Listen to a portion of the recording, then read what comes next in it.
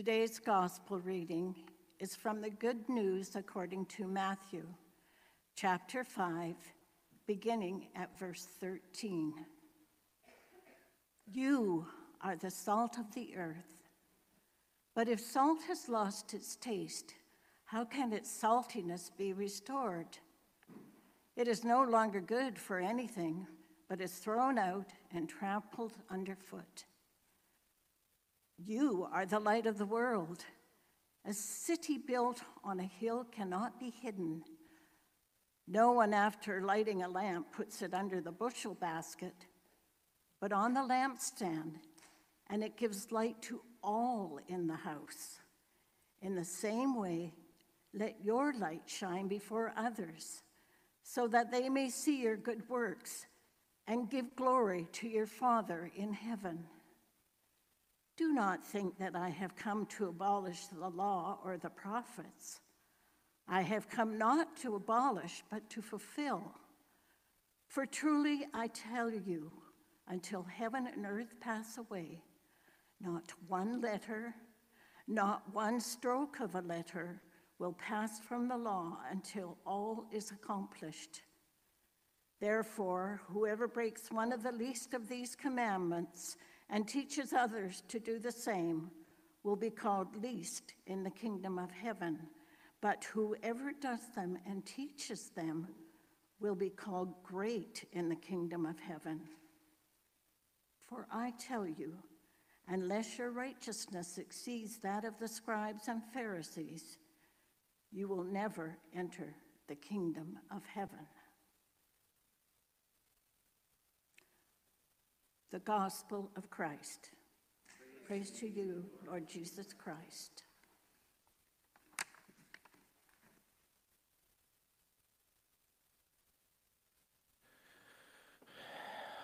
So I'm just going to deal with the first half of today's reading this week, and maybe we'll deal with the other half next week. Just to give you a heads up, and because somebody will say, why didn't you talk about the law part at the end? And I'll say, next time. Let us pray.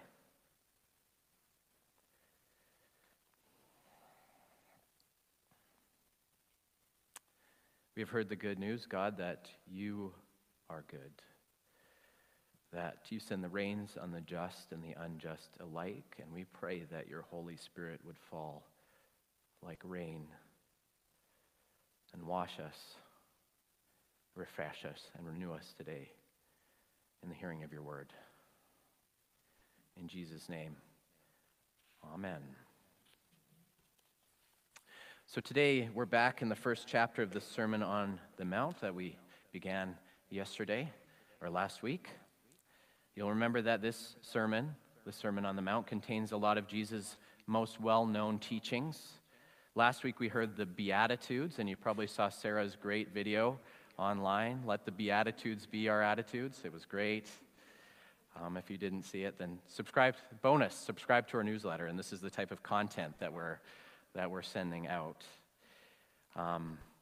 Later on, Jesus teaches his disciples how to pray using what we've come to know as the Lord's Prayer, and this week we've got a couple of metaphors. A couple of Jesus' most well-known figures of speech for what it means to follow him. You're the salt of the earth, and you're the light of the world. You're the salt of the earth and the light of the world. Now, first, salt of the earth. Now, I'm not sure I'd take it as a compliment if somebody described me as salty. Too much salt turns food bitter, overwhelms its taste. Probably not what Jesus means. And once my grandmother described her disgust with an R-rated movie by decrying its salty language. Again, probably not what Jesus means. And it's apparently a term also for somebody in the Navy who spent a ton of time out at sea. So, salty on account of overexposure to seawater. Again, probably not what Jesus means. To understand what Jesus means, you have to think about salt, but not on its own. You have to think about salt in its relation to what it does with food. Salt purifies, it preserves, it pickles, and salt seasons. My wife Cheyenne was reading a cookbook recently, and an author describes salt as a generous ingredient, in that it doesn't draw attention to itself as an ingredient, but exists to bring out the flavor in the main ingredient.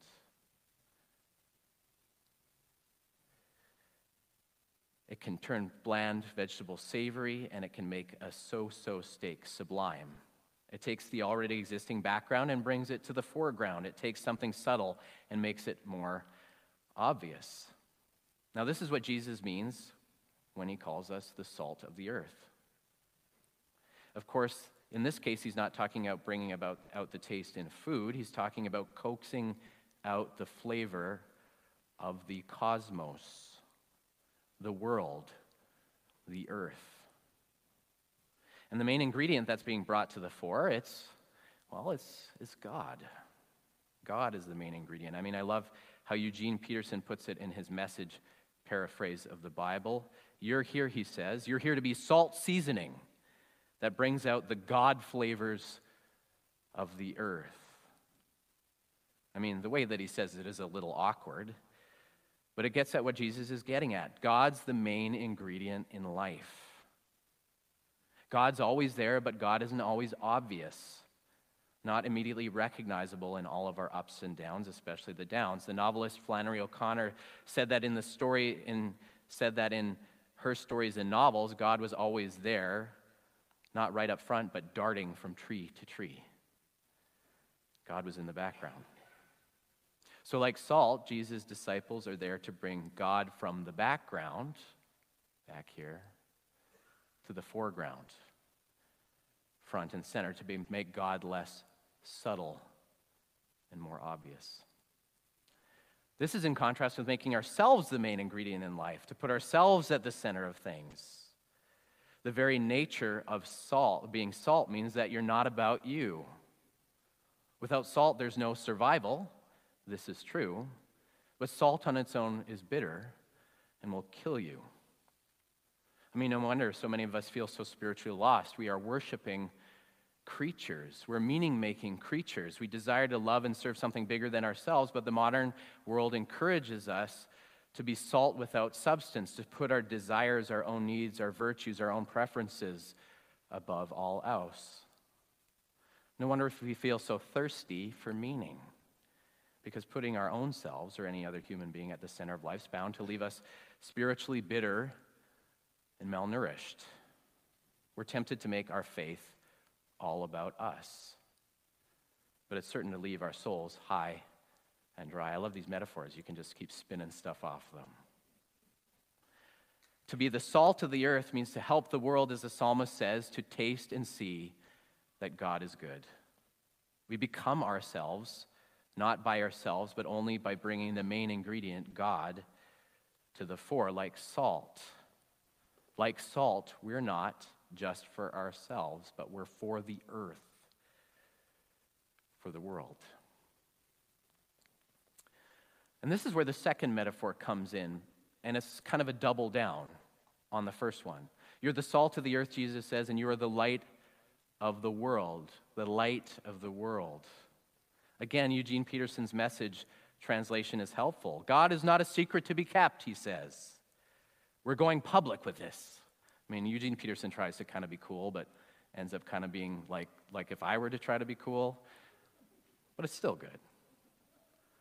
We're going public with this, as a city on the hill. If I make you light bearers, you don't think I'm going to hide you under a basket, do you? I'm putting you on a light stand.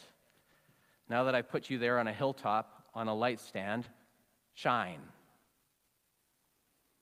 You are the light of the world. Jesus says that we're like lamps lit by God, kindled by Jesus, the light of the world. In the same way, salt doesn't exist for its own sake. We aren't just the recipients of life-giving grace, though we are. We aren't delivered life-changing good news. We aren't given salvation, healing, wholeness just so we can tuck it under our hats and keep it to ourselves. Remember last week's refrain. God blesses broken people, and blessed people bless broken people. This lamp's not meant For the storage closet, this human hardware was developed to de-shadow the whole world. Because the world is a dark place. So many of us are scared, suffering, in pain, and fearful. It's hard to make our way without stumbling, without knowing where to go. It's hard to see the light at the end of the tunnel sometimes. And Jesus is the light of the world, the one that gives us exactly those things: purpose, peace, guidance, hope, a future. These are the life-giving gifts of God to be shared, to spread out to a world in need. In the same way that salt is meant to season, this little light of mine is meant to shine. You are the light of the world, Jesus says. Now, you may have been sitting there and you're kind of getting a little anxious, a little nervous, because this is the part where the United Churchiest part of me gets nervous. The United Churchiest part of me gets really worried because we're talking about the E word. The E word. What? Evangelism. Evangelism. Sharing the good news with other people. I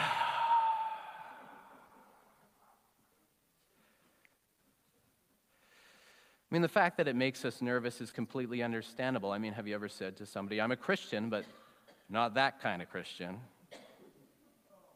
Or, I go to church, but it's not what you think. You know, I zipped up my collar I was wearing my clergy collar, and I zipped it up at a coffee shop recently because somebody else was worried about being seen with a minister. You know, Gandhi once said that he was very fond of Christ, but not so much Christians because they were so unlike Christ. Right? All sorts of sins, name them: racism, sexism, homophobia, judgmentalism, nationalism, moralism, arrogance, and downright jerkiness have left countless people with a bitter taste. So it makes sense that we try to avoid saltiness by blending in, or to turn down the Jesus light as to not shine a big old cross-shaped spotlight on ourselves.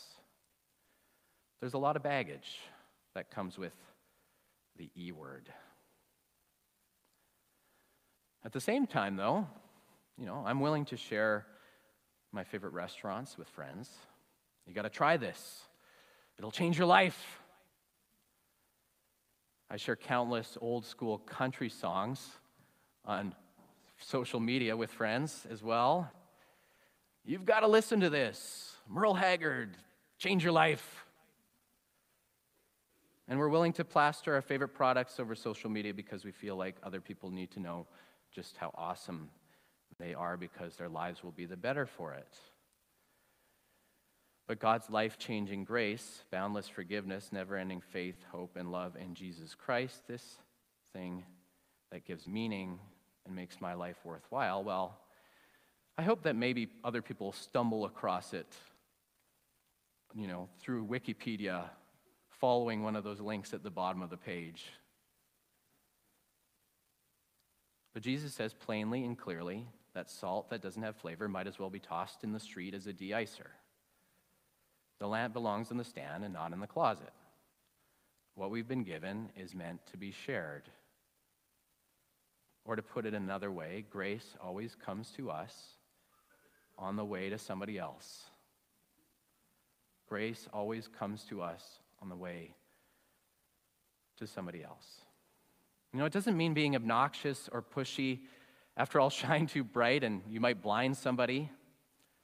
Pour out too much salt and you'll scorch people's taste buds. Our soup later today is perfectly seasoned, by the way.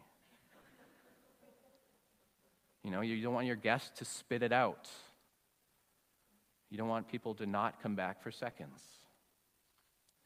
But Jesus gives a good guideline. You know, he says, let your light shine before others. Let your light shine before others so that they may see your good works and give glory to your Father in heaven. Notice the approach. Notice Jesus' approach. You know, it's not a threat turn to Jesus or burn forever. Bulb's a little too hot there, I think.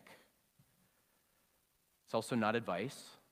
Your life is a mess. You really need to get your act together and go to church. It might be true. It might be completely true. But it might come off as a little salty. No, Jesus says. Point to this thing in your life, this good thing that you've done or been enabled to do, your good works, or maybe even more likely, this good thing that's happened to you. Tell other people why you're able to do this thing. Why you serve at the soup kitchen, or why your church has a soup kitchen in the first place. The surprising feeling of forgiveness you have that's helped you forgive others. The strength that you've been given to make it through your grief. The fact that your kids are loved and accepted. That you're loved and accepted for who you are, perfectly by God, however imperfectly by the church. Jesus says, point to it and say, I think it's God at work. Here's how it changed my life. And I'd love you to discover this for yourself. I'd love you to come to our small group. I'd love you to come to church one day. It's really helped me. I really think it might help you too. This is what we call testimony. It's what we mean when we talk about giving God the glory. Letting our light shine before others so they too can catch sight of the truth, beauty, and goodness of the gospel. Not to coerce people into believing, but so they too can get a glimpse of the glory of God, the light that shines in the darkness that no darkness can ever overcome. Let your light shine before others and give glory to your God, your Father in heaven.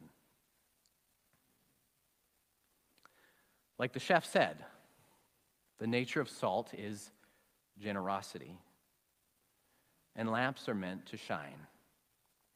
Our true purpose, the true purpose in your life and mine, is to glorify and enjoy God forever.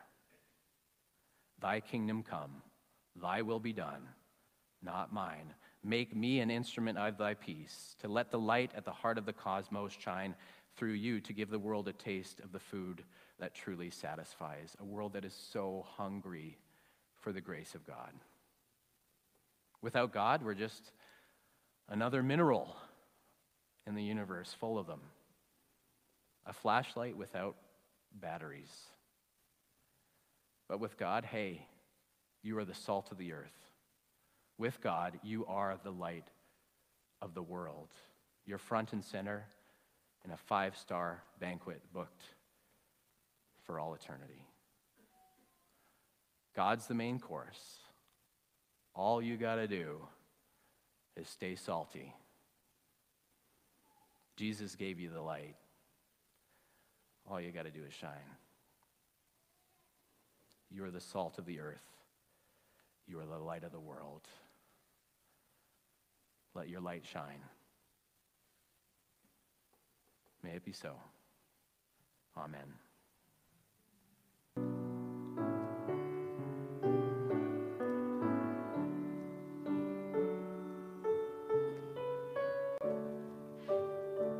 Please stand for our hymn of the day, O Splendor of God's Glory Bright.